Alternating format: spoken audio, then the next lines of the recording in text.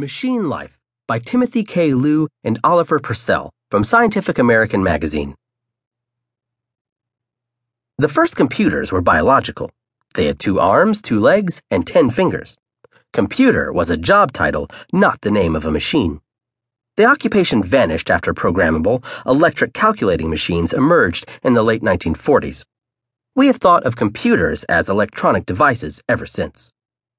Over the past 15 years or so,